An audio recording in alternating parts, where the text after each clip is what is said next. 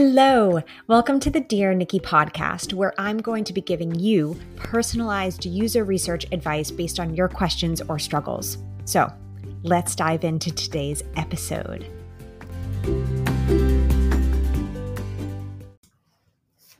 Hello. Sorry, this podcast episode is late this week. And that is because I was catching up on a bunch of emails yesterday because my husband and I were in London for a long weekend. We saw Elton John in concert for his farewell tour. And I was not the only one crying in the audience. No, it was awesome. We had the best time ever seeing him. He was so unbelievable.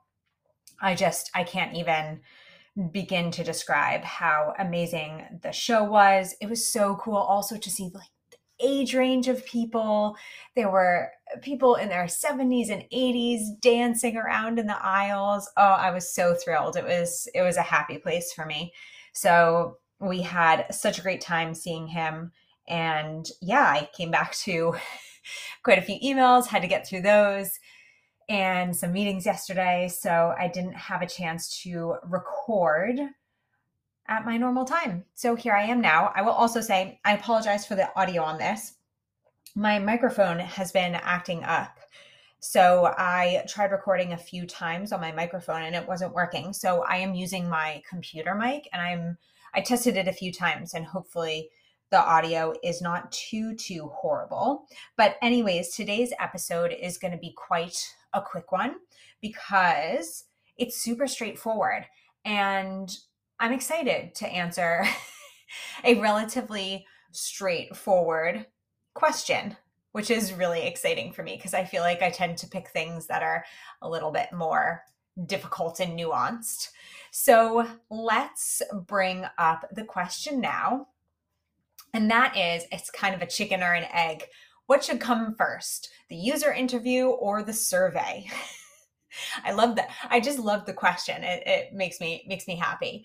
So, and if I had a nickel, dime, pound, euro, whatever currency it may be for every single time I respond with this answer, I would be so rich. We would all be really rich. I feel like all user researchers, or maybe just generally product and tech people, would be really, really rich if they got paid for this response, which it depends. The most infuriating response ever. But it's okay. We're going to talk through the dependencies and why it depends and what about it depends. So this is a great question, and I'm going to give it as straightforward an answer as possible. But what I want to say is that you can either start with a survey or you can start with interviews.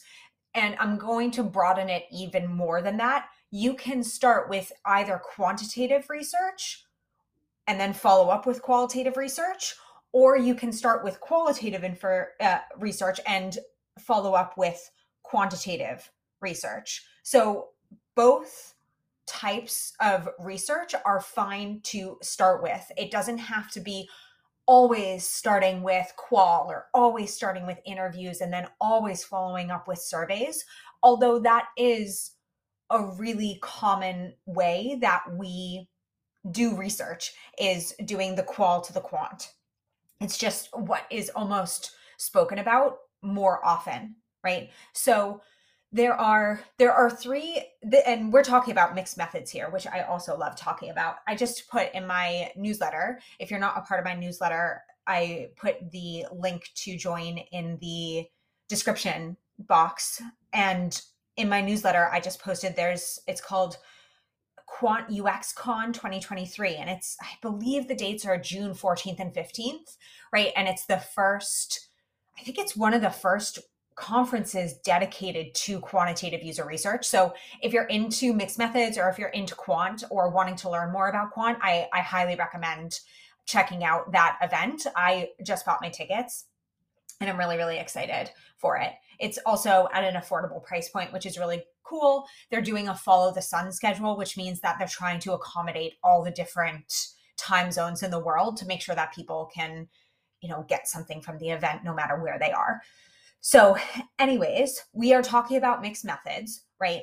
And there are 3 approaches to mixed methods generally.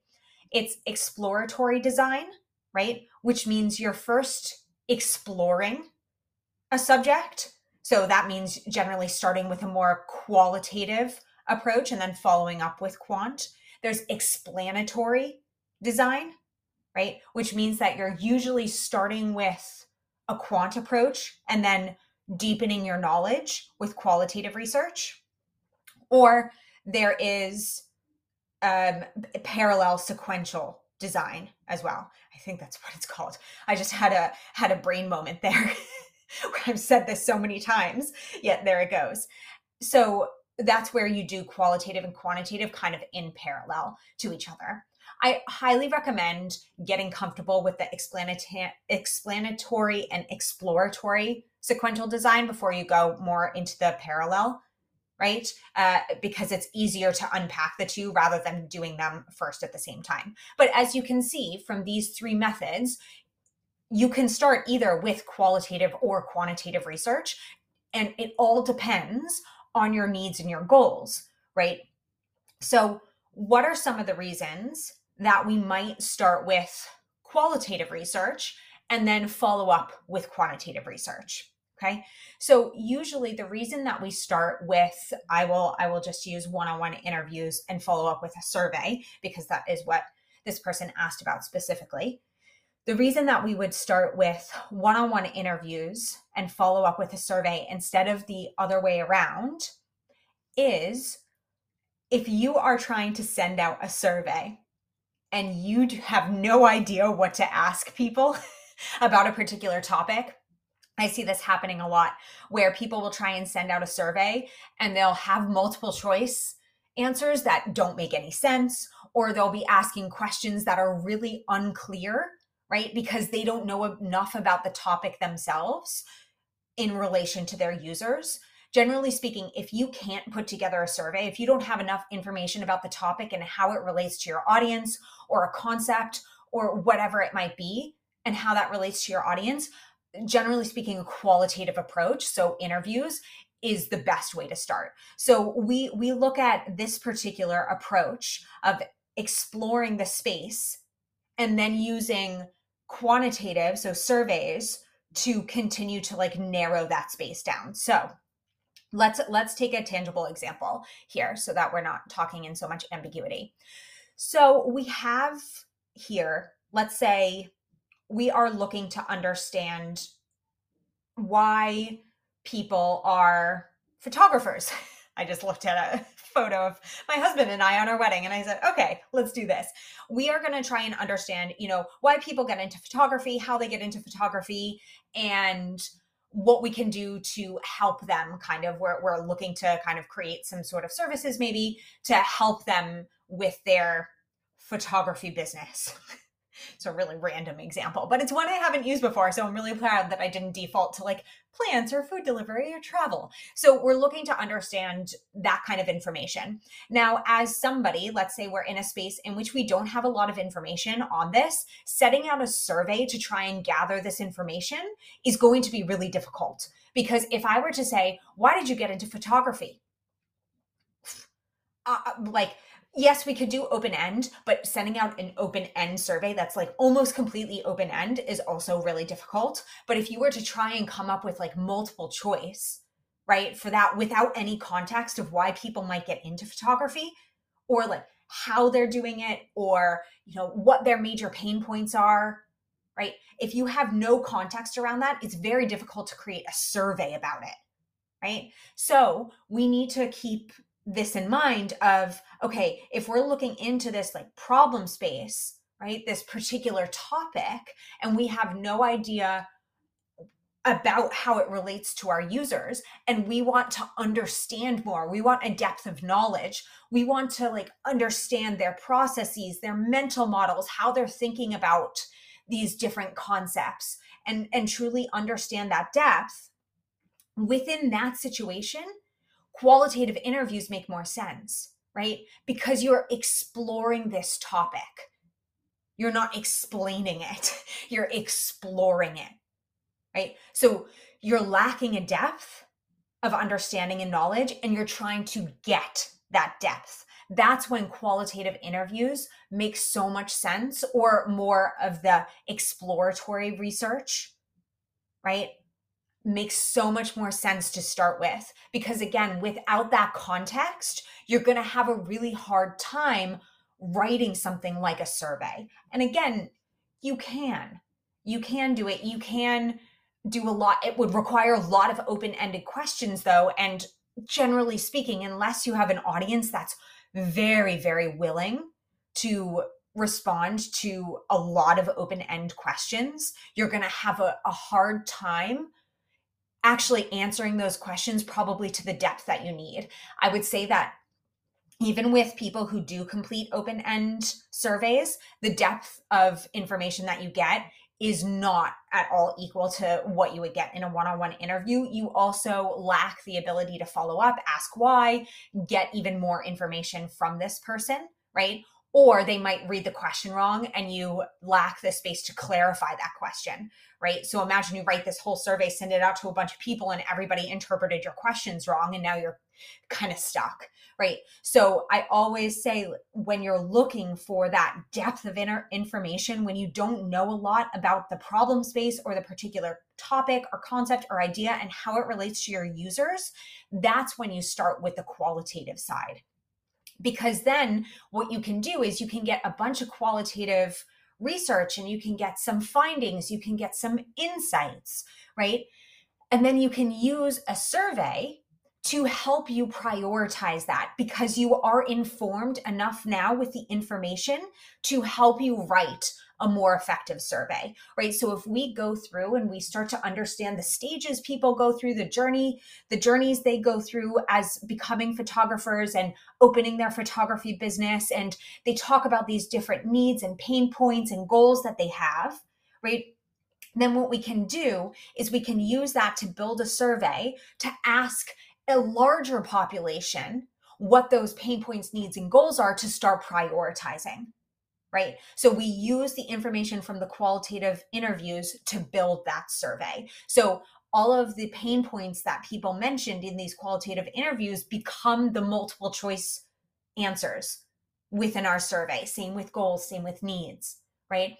So that's where I would always start with the qualitative side, is when we don't have enough knowledge. And yet you could do some market research on this, or some desk research, or you could, if you have internal stakeholders who know a lot about this subject, that could be another approach to this. But I always recommend, when we're really lacking that knowledge, or when a lot of the knowledge is assumptive, that we make sure to talk to users before we run into any sort of quantitative or survey-based methodology.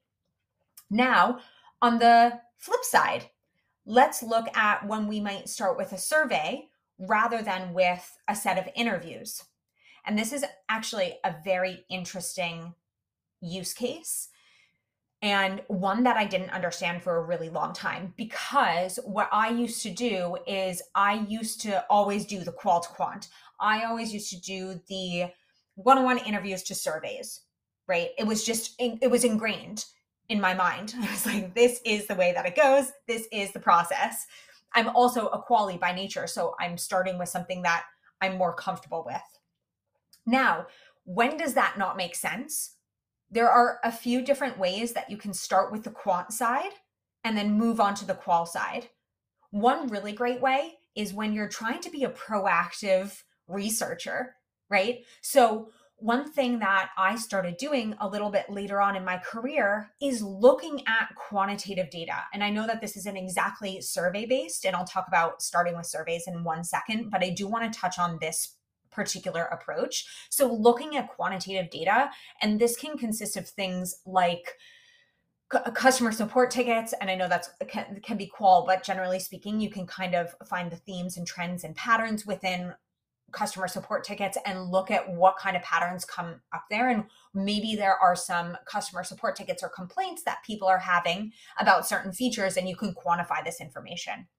right? So that's one way to look at quantitative data. You also have product analytics, right? So you can look into the analytics of your product and see maybe where people might be, let's say, dropping off at a certain point on your product. Is there a flow that they are meant to go through that they're dropping off on? Is there usage data that is kind of concerning?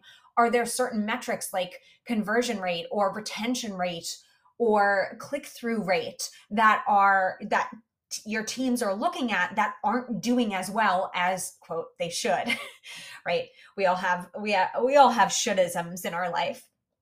But this is one way where you can actually start with that quant-based data and then follow up, because that's telling you what's happening, but it's not telling you the broad spectrum of why it's happening, right? And we need both the what and the why to understand the holistic picture of what is happening and why it's happening to people, right?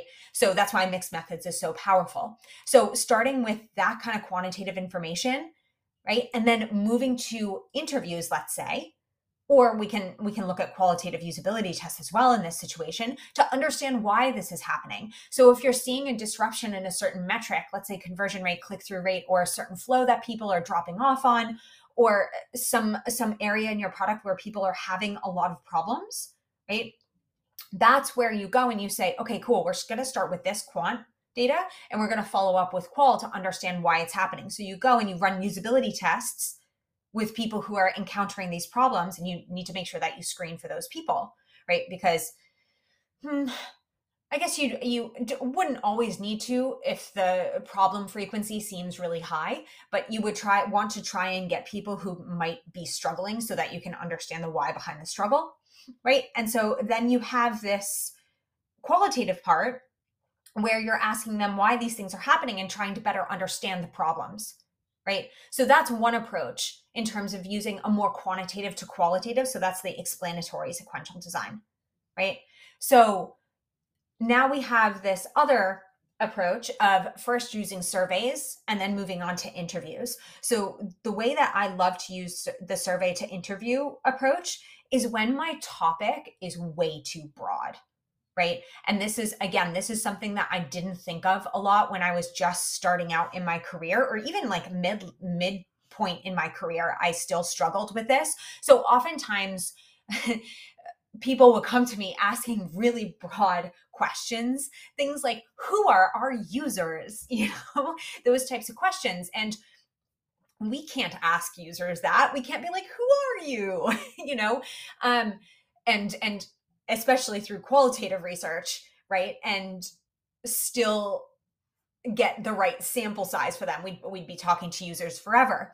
So this is actually a really great example of when to start with a survey, right? So how I would, let's say we're making personas for these photographers. So there are small business photographers, there are freelance photographers, and there are, I don't know, in-house large business photographers. I feel so bad for anybody who's a photographer and is like, Nikki, you have no idea what you're talking about. But let's say we have an indication of these people and we don't know some of the other roles that might be playing. So when a stakeholder comes to us asking, who are our users, who are our most important users, or who are our users, we can't just talk to people and hope to find some sort of trend. But what we can do is instead we could send out a survey to a large group of people to understand, okay, what type of photographer are you? And then we see the most frequent response. So let's say within our audience, there are a large amount of freelance photographers or small business photographers, right? And so what that helps us do is narrow down the scope of the study. So we can say, okay, this is the distribution of our users, right? Within this survey, let's focus first on freelance, right?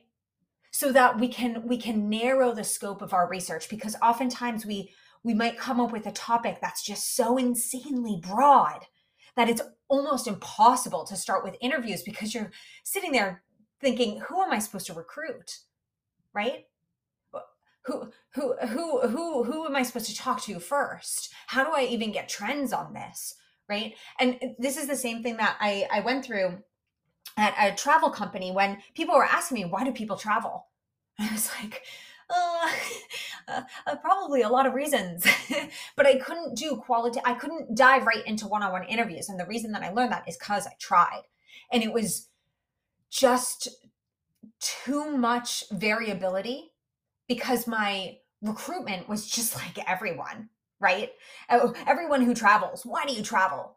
And instead, what I learned is, okay, this is when you start with a survey to try and gauge from your audience where you can focus your interviews on. And that doesn't mean you have to completely discard these other personas, or like what I found was that a lot of people travel for leisure. There's leisure travel, business travel, and obligatory travel, which is sometimes family travel for holidays, right?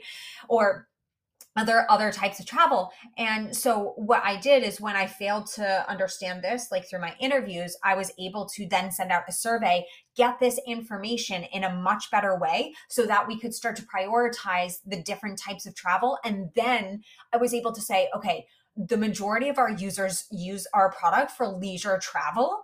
Let's focus first on them, right? And then I actually segmented that even more into leisure travel, like with families and without families, right?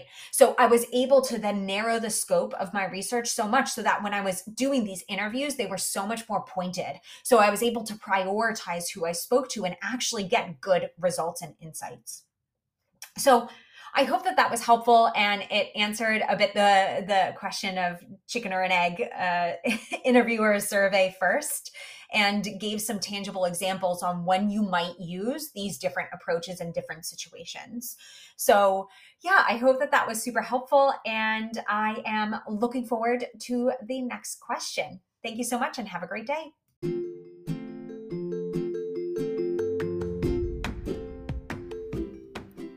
Thanks again for listening. Don't forget to hit subscribe and submit your next question. And I look forward to talking to you all soon. Bye.